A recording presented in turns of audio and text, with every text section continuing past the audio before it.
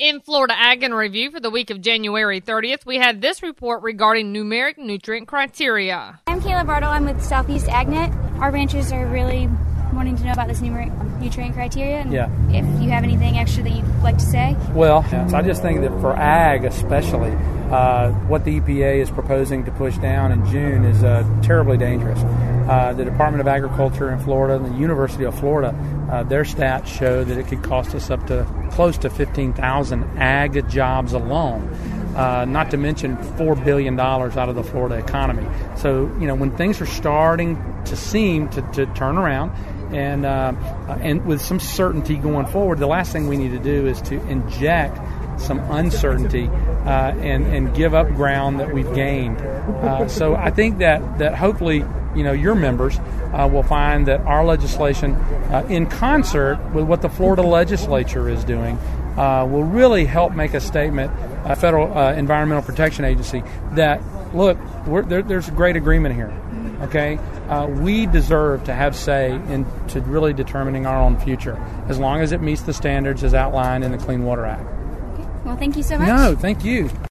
And from Nashville, Randall Wiseman had this. Well, the 2012 Cattle Industry Convention is underway in Nashville, Tennessee, as that, of course, includes those involved with the Cattlemen's Beef Board as they have meetings throughout the week. And one topic of discussion, according to their Secretary-Treasurer Roger West, is how many dollars will be coming in for the beef checkoff. There's quite a few unknowns right now because of the droughts out in the Midwest. And, what's going to happen next year? We don't know for sure. We know that checkoff dollars were up a little bit this year, but that was because people sent a lot of cows to slaughter and sold them.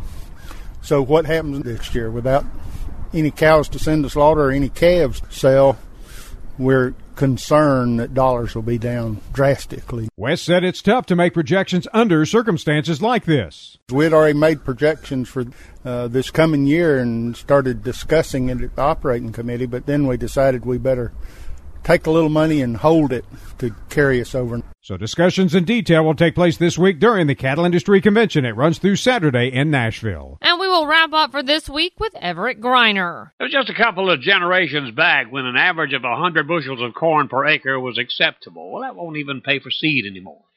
Research has resulted in average yields of all crops going up, but corn has its own standards. The National Corn Growers Association recognizes the farmer who has the highest average yield every year.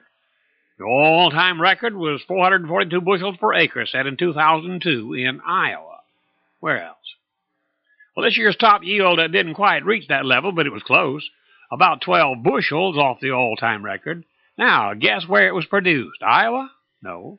Nebraska? No. In the coastal plain regions of Virginia. The winner farms over 2,000 acres of corn, and although his average was 429 bushels, one field produced over 500 bushels. Hard work and research. It always works. And remember, you can find these stories along with all the week's Southeast AgNet reports on our website at southeastagnet.com. I'm Julie McPeak with Southeast AgNet's podcast.